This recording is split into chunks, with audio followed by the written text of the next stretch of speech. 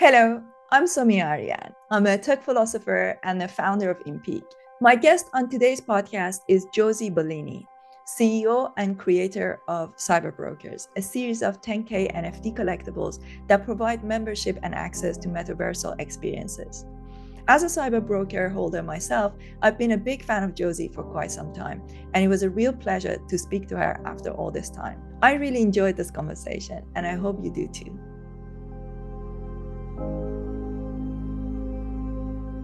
When I look at when I look at your work, Josie, and when I look at the your background and everything that you've done, there are three things that really stand out for me. There's the fact that you have that background in finance. Then you have the fact that you actually got into creating the art physically, and we can talk a little bit about that. And then there's the storytelling. So first things first, let's start with the art. So I remember listening to your podcast interview with Kevin Rose, and you were telling the story of how you created these art pieces. So what's your project? What's your process with the art? And and then we can, so because you talked about the fact that you started creating crypto art, but obviously did you always know that you were an artist because you come from that finance background? Yeah, it's funny because growing up, I was always really creative. I loved art. Art classes were my favorite. In high school, I ditched all of my gym classes and was in the wheel throwing room and doing pottery. Like I've always been creative and loved that aspect.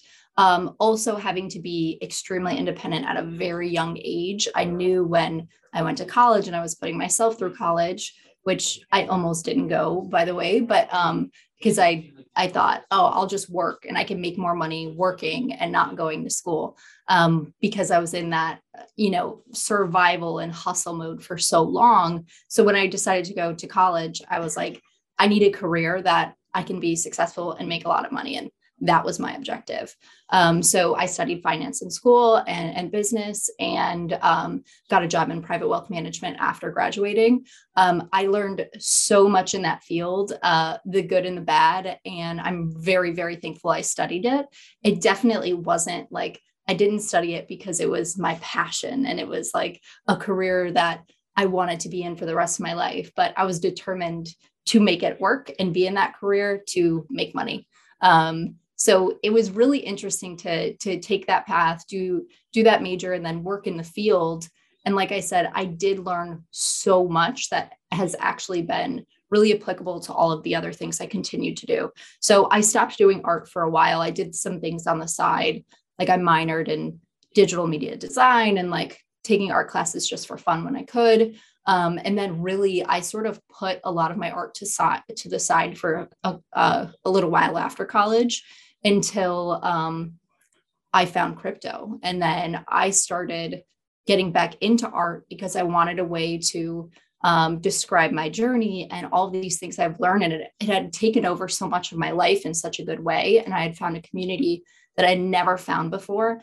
And I wanted to get that out creatively. So that's how I like crypto brought art back into my life, and it actually made me an artist. I'd always done it on the side and never taken it seriously, but because other people started taking it seriously, it gave me that opportunity to make it my full-time career.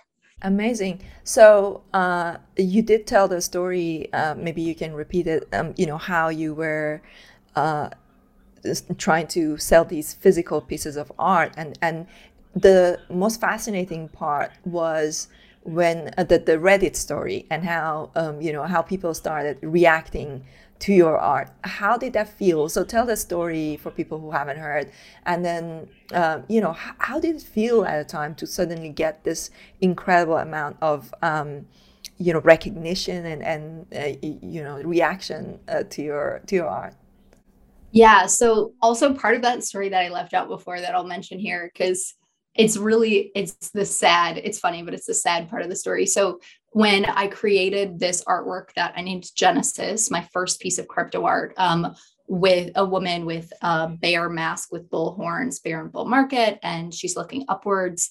It was in 2017, like the height of crypto at that time, ton of scams, all the ICO phase, like It was a really crazy time, but I made a piece with this woman with a bull and bear mask. And in the background, everything is made with recycled paper and ink and paint. And the background has the logos of all the top cryptocurrencies at that time. So just from CoinMarketCap, I scraped the top ones and painted them in, knowing, of course, that some of the ones I was painting in were total scams. Like BitConnect is on there, like all of these ones that now, looking back, I can't even remember half of the names because they've been gone for so many years. But it was important to me to include all of those because I wanted it to be a timestamp. I wanted it to represent what the market was at that point in time, but also having the knowledge of the traditional financial markets and knowing about bull and bear cycles, and that we were in a huge bull and obviously that couldn't last forever, and sort of like tying in some of those themes and knowledge that I had just had coming into the space. So I created that piece of art. And, at the time, both me and my boyfriend, who's now my husband, we were obsessing over crypto together. We were going to meetups, hosting meetups in Chicago, going to every single thing we could and meeting everyone that we could. So we knew like r/cryptocurrency was the place to be at that time, which is a channel on Reddit, a subchannel on Reddit. And so he was like, you need to post this artwork on r/cryptocurrency, just see what people think. And I was like, oh my gosh, yes, let me figure out how. And I had no karma points to do it because I didn't have a Reddit account. I had like no Twitter, no Instagram. Like I wasn't a social media person. So he ended up posting it for me, and it got so many upvotes that it was the top post for 2 days straight, which is not common to happen on Reddit, and especially not r/cryptocurrency because it was super busy those days. And so it stayed at the top. It had, a couple thousand upvotes, a ton of comments. Like everyone was asking, how can I get a print of this? Like how, like, this is amazing, asking more about the art. Like, and I was so overwhelmed because it was the first time. A lot of my art in the past was all just personal. And this was also personal. It wasn't something that I was sharing with the world. And to have this on display, and for so many people in this community that we had this shared ethos and bond through owning cryptocurrency, because the community has changed a lot now versus what it was then. But like, we felt like we were a part of this, like, financial freedom movement. Like it was very different. So like having those people recognize my art and love my art and want my art was really, really powerful. So anyways, the part of the story that I'm never told that is a huge bummer is that later on, so I think it was a couple years after, so my boyfriend and I at the time, and later, like I said, husband, we decided that we wanted to stay private about our relationship. Everyone in Chicago knew we were together, but like we weren't going to blast it and promote it on Twitter because we both had our own businesses and we wanted to be successful on our own and not have so much commingling of like, oh, let me introduce you to this person and this person. Like we really wanted to build our own brands and our own companies. So because of that, the trail led back to him posting my art on Reddit. And we deleted it. And I'm so sad we did because it would have been such a nice post to like go back to, but I'll have to figure no out. Screenshot? I know. I don't know. I don't have that computer. I lost my first wallet with like all my crypto kitties in it. Like I just don't have that anymore. So maybe there's some like, when you can look at the old versions of websites, maybe someone can help me one day to find the post, but I'm really sad that it's not still there. Oh, wow. That is amazing. It was a bad choice. It was a bad choice, but it is what it is. Wow, that's fascinating. So, okay, I have so many questions. So let's talk a little bit about the community, the nature of the community changing. This is something that I have noticed quite a lot. For example, when I went into Proof, I came into Proof after Moonbirds. And so there were like a couple of weeks or so, 3 or 4 weeks after Moonbirds. So there was already people there. There were already people there who were there for, maybe 7 months. And that was my first experience of going into a community where there were people for that long and tight-knit community, quite high end. And I noticed that there was quite a lot of nostalgia for the early days of what it was like, right? And as Mhm. new people came in, it changed the nature of the community. And you mentioned this as well. You said that the community has changed because I think you've been in this space longer than me. So maybe you can talk a little bit about how the nature of communities have changed over the past few years, and especially since the beginning of NFTs. You've been there from the very beginning. So there's like the community before NFTs, and then since NFTs have begun, and within your own community. Yeah, it's really interesting because the communities have changed a lot, and I've also changed a lot. And so there's been a lot of learning and growing and absorbing and working together. That there's a lot of really beautiful things that the community um, has changed too, but there's also some things that, like you said, like I'm nostalgic to. Like for example, when I first got into crypto, before NFTs or anything like that, I was, like I said, going to these meetups and people were mining Bitcoin like in their basements, and they were a lot of them were developers or biohackers or people who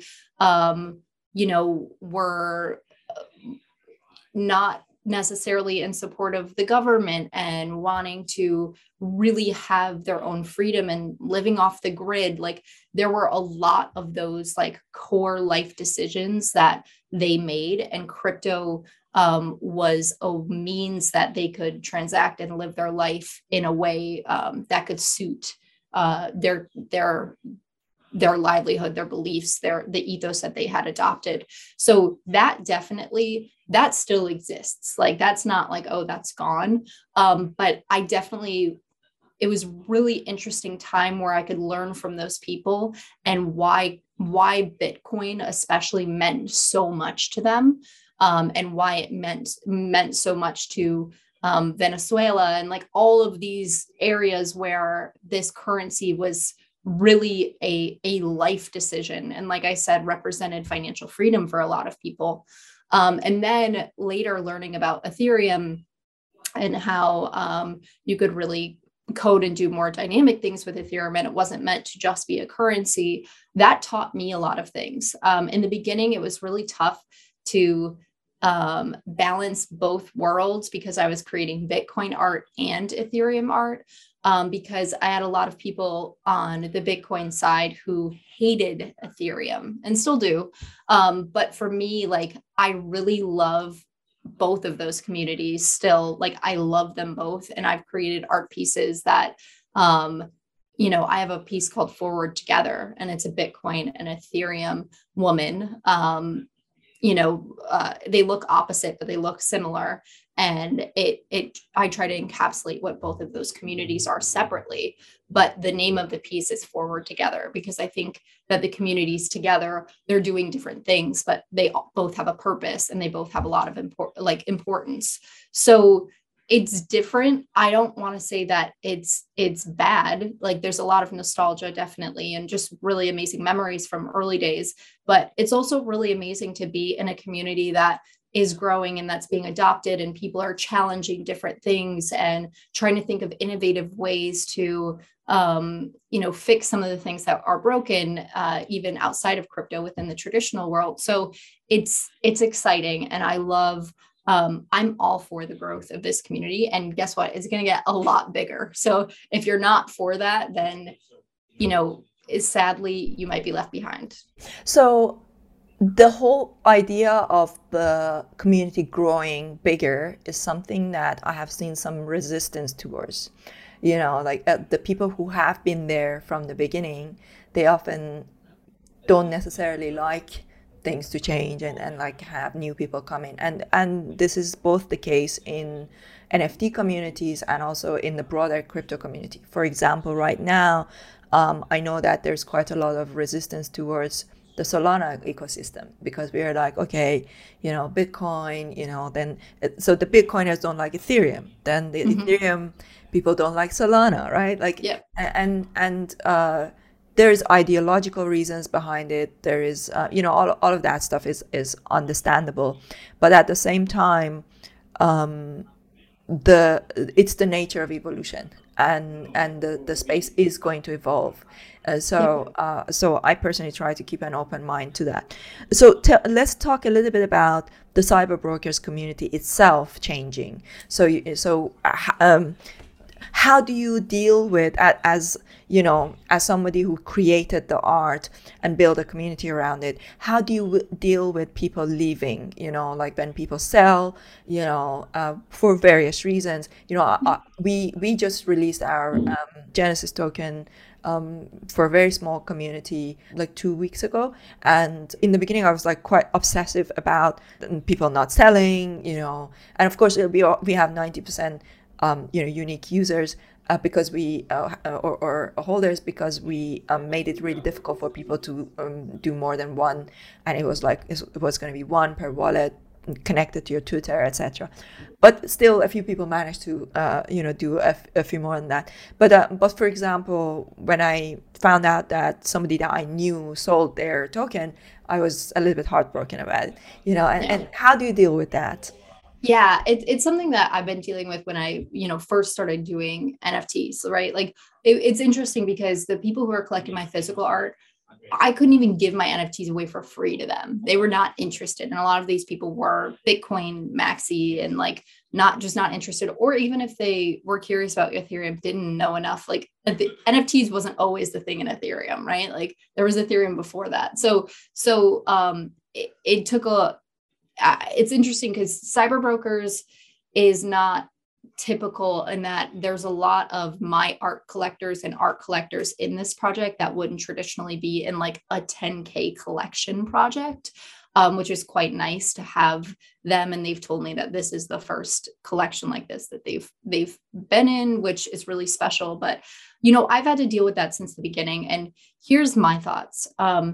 First of all, trading is good for the market and it's always going to happen and you can't stop it from happening. I think of it in a lot of ways. I try to think of it positively. In the beginning, like the first sales, I was like, oh, well, why did they sell it? Like, did they not like it? Did they blah, blah, blah? And then I started to see some of my users who or collectors who had held for so long when I gave my NFTs away for free and then later sold for, like in some cases, hundreds of thousands of dollars, and it's life-changing for them.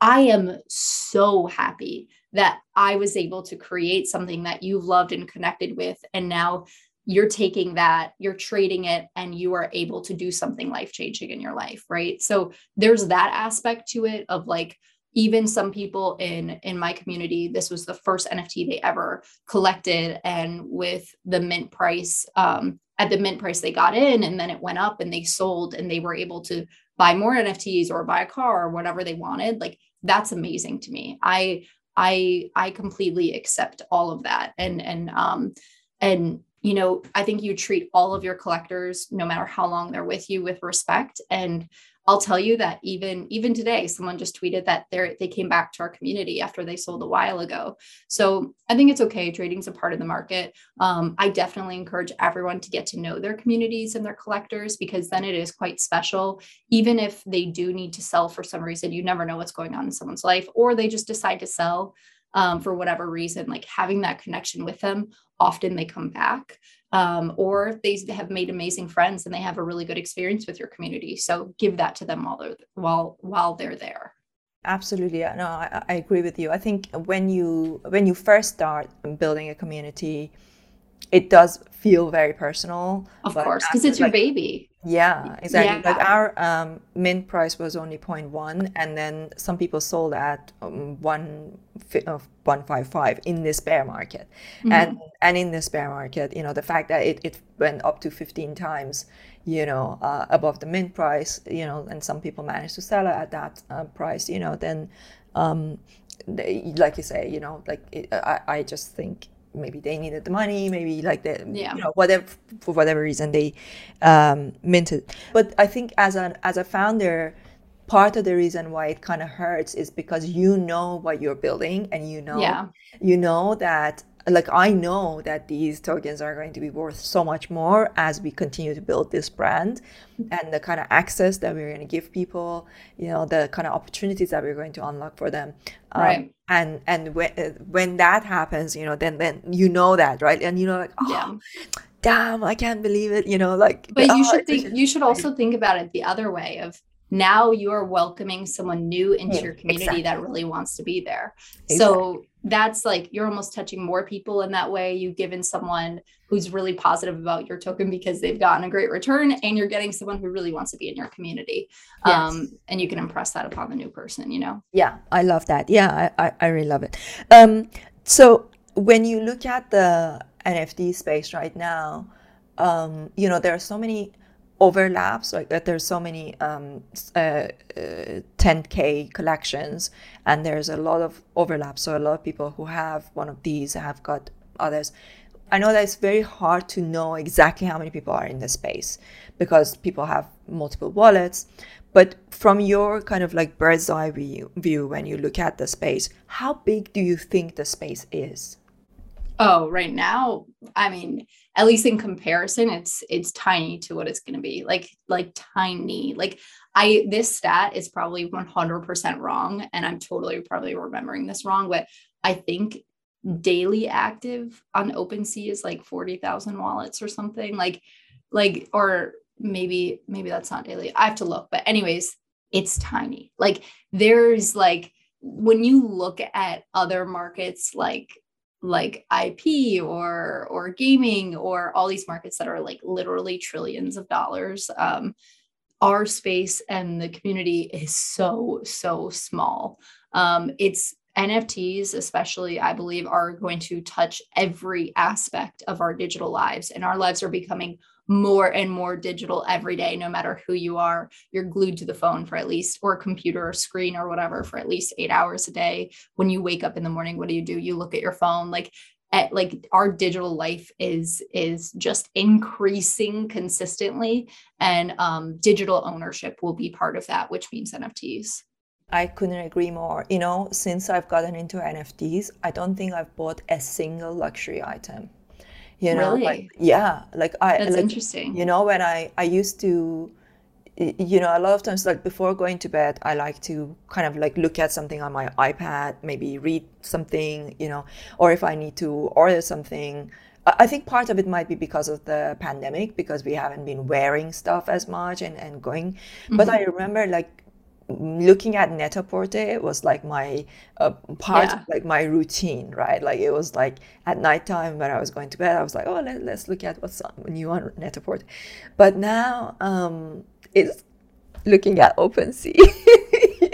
Well, because think about it, like it's also, and I've known this from the very beginning, it's easier for people to spend Ethereum than it is for them to spend dollars. Like we still have like spending, which like, it's funny because a lot of people in the NFT space, and probably because it's male dominated, would be like spending $2,500 on a bag. That's absurd. That's crazy. I would never do that. And then they're dropping like $10,000 here, $20,000 here, like on a, JPEG or this, obviously it totally depends on what it is, but it's such a different experience, interacting with crypto and interacting with US dollars or currency. Yeah, I remember, it always reminds me of, so I grew up in Iran. I was born and brought up in Iran. And then when I was 21, I was working for European embassies in Tehran, and I got a visa for the first time to visit Europe.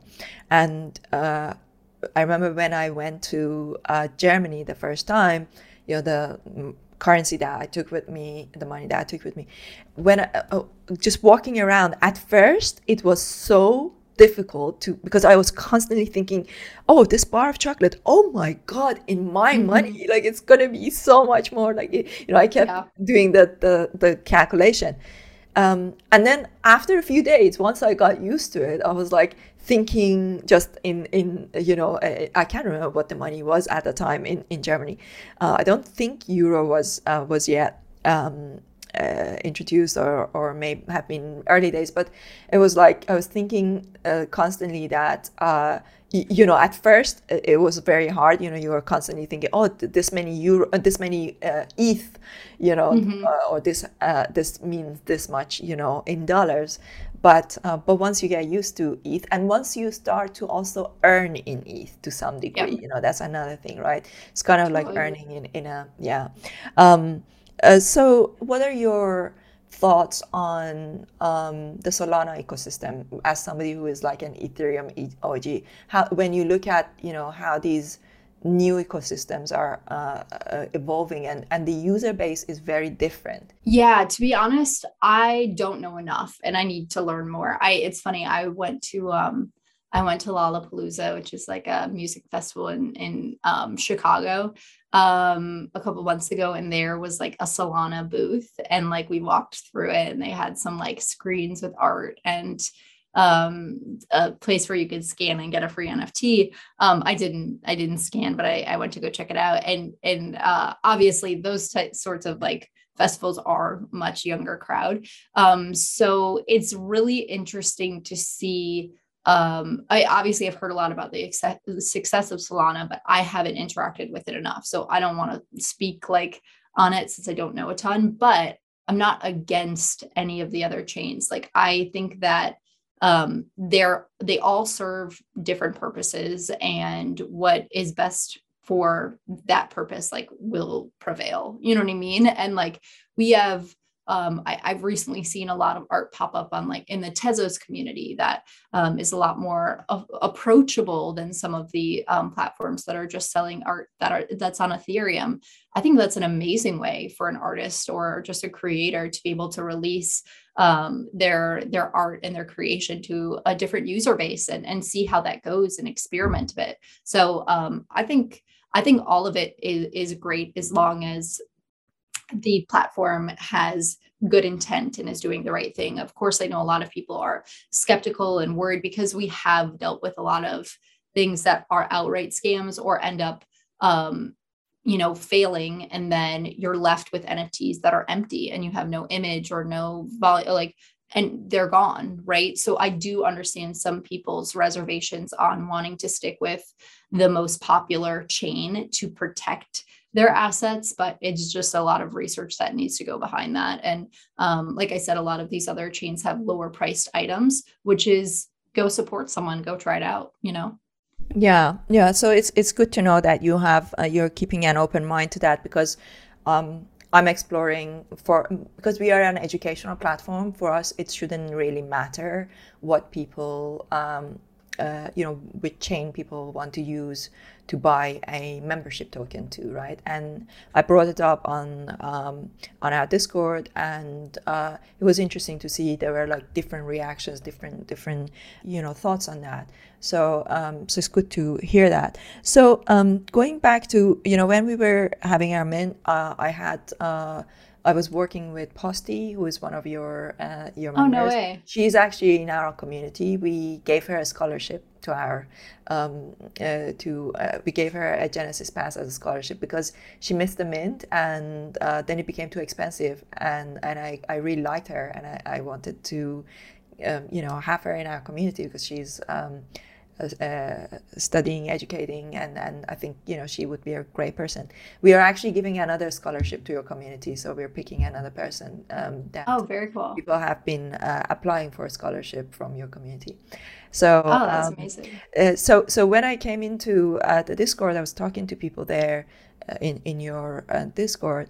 I noticed that people were so friendly with each other. Like they were, it was one of the kind of friendliest Discord channels that I had seen. I never noticed from going there so many times, I never noticed any kind of animosity, any kind of like people being angry with each other. Maybe I didn't spend enough time, but that's what I noticed. And I asked people, how come you guys like each other so much? Like they were like so friendly. And they said that it was because they did quests together, and as they went after these quests and trying to figure them out, they started they created teamwork and they became like brothers and sisters.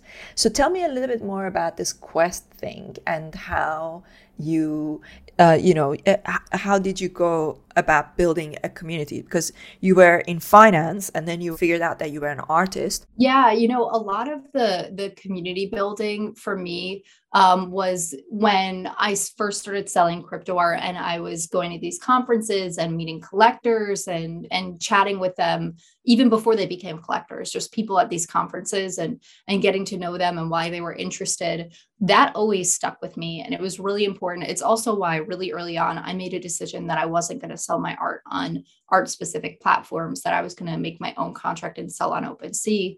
So, I'm right, by the way, I'm very good friends with Super Rare. They have some of our DGen balloons in the collection are super rare, but I decided to never sell on like a Super Rare or some of these platforms really early on. Later, I changed some of that, but it's because I knew the power of directly connecting with my collector myself and not having that middleman in there. And so that's how I learned really early on how powerful that deep connection was, being able to see them at a conference or chat with them in a Discord or directly have them collect from me. And so I brought that over to Cyberbrokers and to this ecosystem. I was really lucky that I already had a collector base that knew me personally, that was really excited about Cyberbrokers. And we're also extremely welcoming to new people that join us, even people that sell, like, and are, in the channel saying, I have to sell this for whatever reason, or I'm just selling this. Like, we don't sell shame. We don't do any of those things that, in my opinion, aren't positive and just like bringing the community forward, because what's the point? We want to uplift and build everyone together. So I think we've been really fortunate that we have an amazing base of people who really, they collected Cyberbrokers because, number one, they knew me and believed in what I was building and wanted to support me, or they saw the art. They didn't know who I was, but they saw the art and really connected with it. And that's why they wanted to collect. I really don't think we had a ton of people who are only collecting to flip and who are going to be pissed if you don't do an announcement every day. Like, we just from the start had a different like basis, but also within our chat, like recently we started once a week, we have like game night and we play games together, like literal games just on the internet, like Among Us we've been playing lately.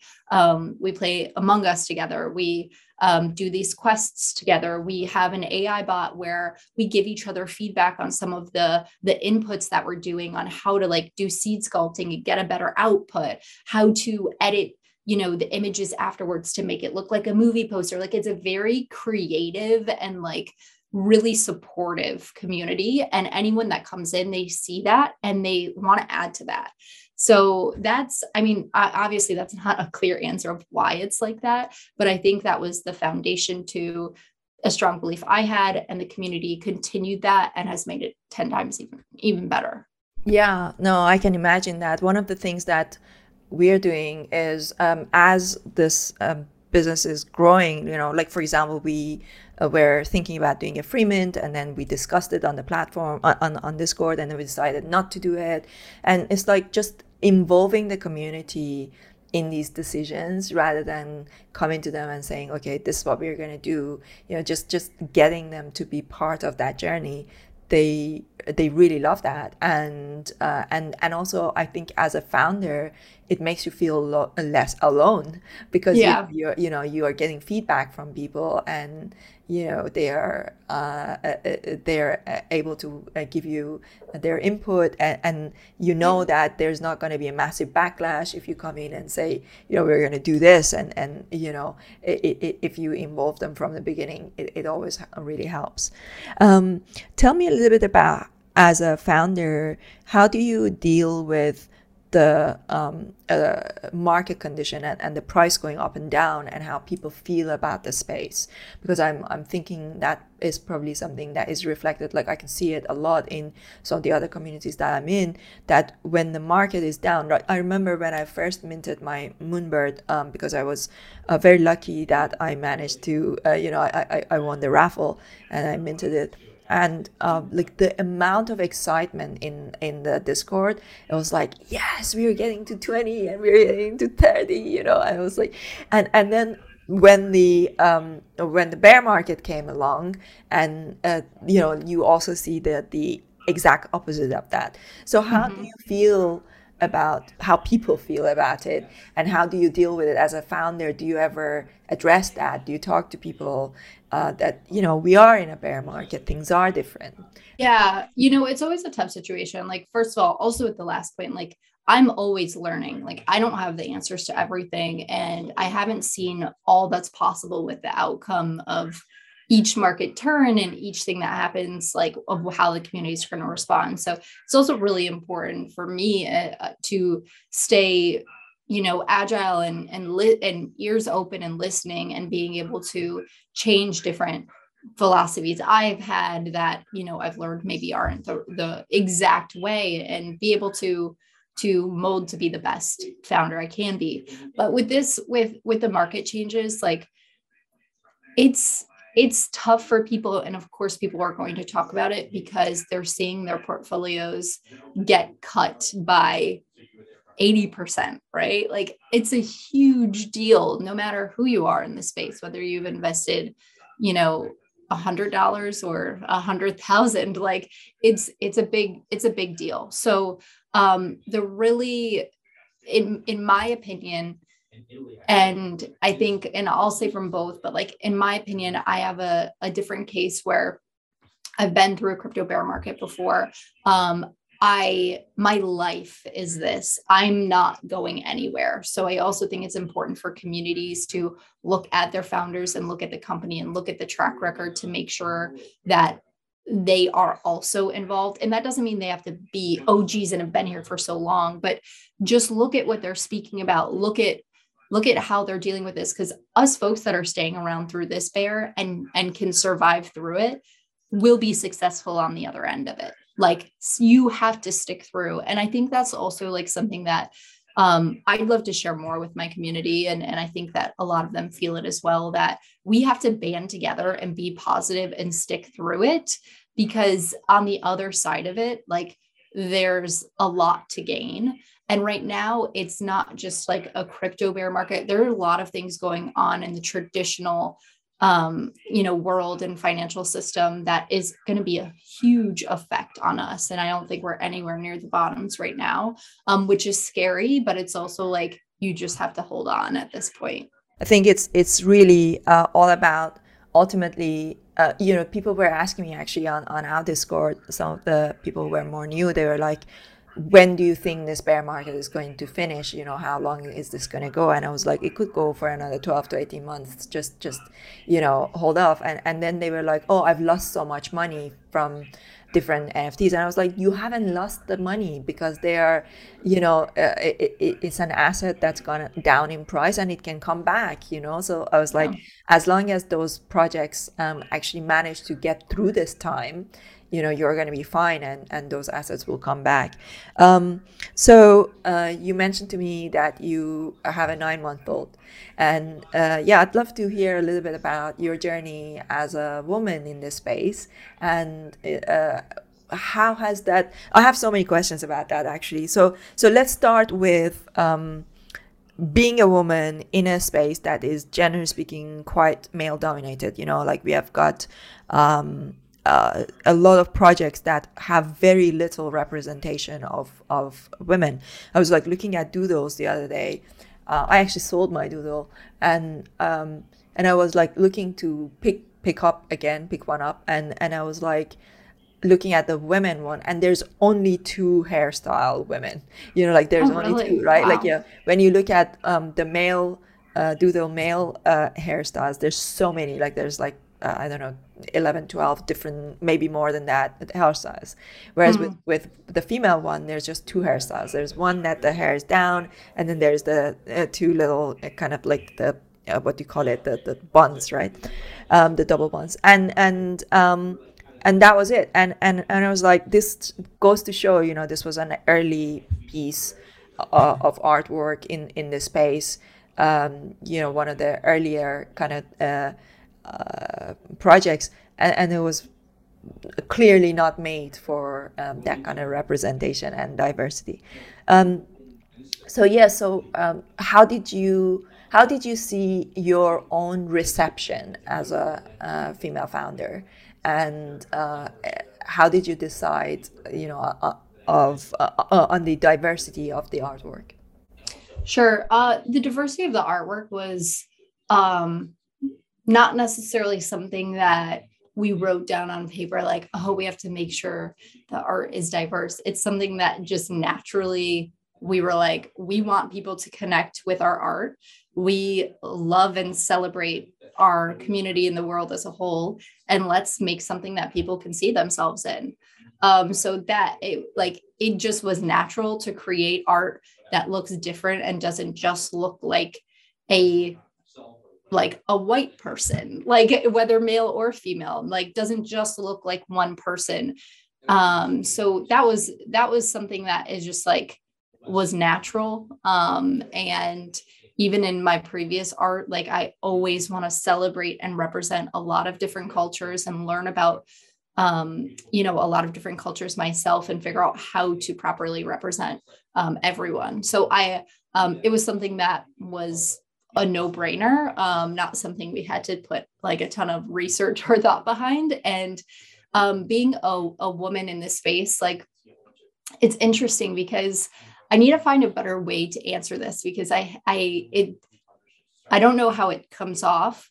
But to be honest, I never think about being a woman unless someone mentions it. Like, and I, believe me, I support all women in this space and like more, like, I know that a lot of people deal with certain struggles, but from being a woman, but for me, and like, maybe it also has to do with the way I grew up, but I've seen so many other people around me struggle for so many deep reasons beyond gender that I've never seen being a woman as like I had like a barrier because of that, even coming from finance. And yes, I was one of the only women on my team, but it never clicked in my head that was a way that I was set back from other people, because there were so many other people that were set back for so many bigger reasons, in my opinion, than gender. So I think being a woman in this space for me has been great. Like I don't regularly think about it. So I need a better way to answer it because I don't know if I that think comes no, off it in a makes bad way. sense. I actually, I think it makes sense. I think, like I don't wake up in the morning thinking I'm a female founder. I'm a founder, I'm Mhm. building something. But there are statistics, and that speak for themselves.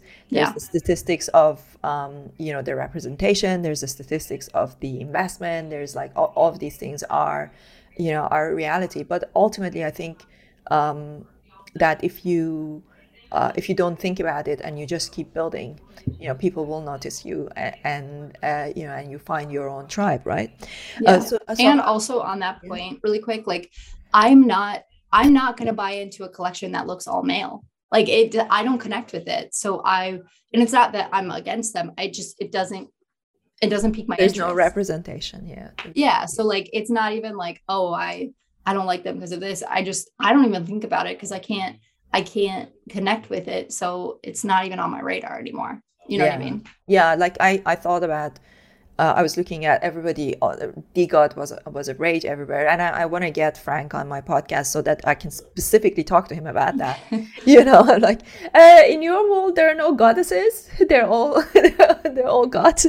Yeah. But and how about being a mother? So how did that play a role, and how did your community react?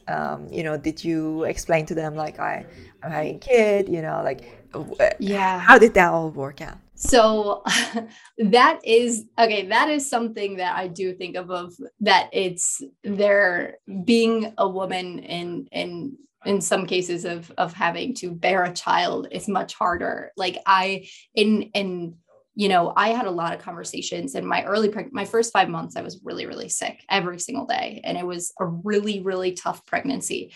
And my husband didn't have to go through that. He could run his company, how he ran his company every day since. And I had a huge break in my work and a reason why Cyberbrokers launched later than I wanted, because I was throwing up every single day and exhausted and completely wiped out. And it's something that I never expected myself to be like that. Like, you don't know until it happens. And I was like, this is so unfair. Like, I felt resentment and I felt alone. And it wasn't even just like, I didn't want a woman to vent to and talk to me about it and agree. I was just mad that my husband could go on with work and I couldn't, because I wanted to work and I wanted to build and I physically could not.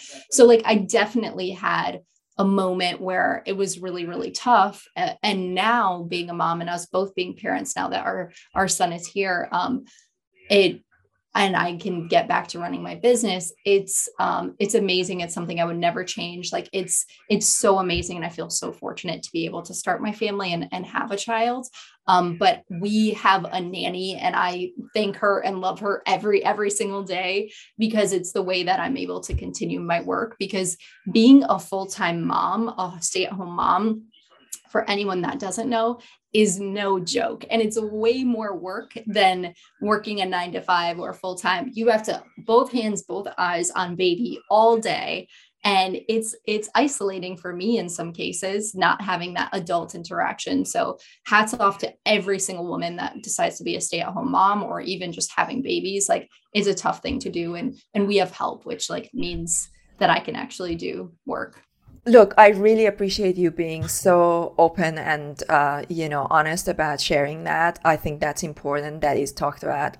And I would say that if it's any consolation, I decided not to have children precisely because of that, because I was like, I know myself. I know I can't do it. I can't. Right? Like, I have 2 cats and they're already so much. And that's enough. That's enough, right? That's fair. There is no way I could not possibly have a child and build a business. And this is my second business. I have another business that my team run. And, it's just so much work. And I'm working 15, 16 hours a day, and Exactly. Like, I can't do it. And of course, also, like, I'm an immigrant. I don't have any family around here, it's like, just, yeah.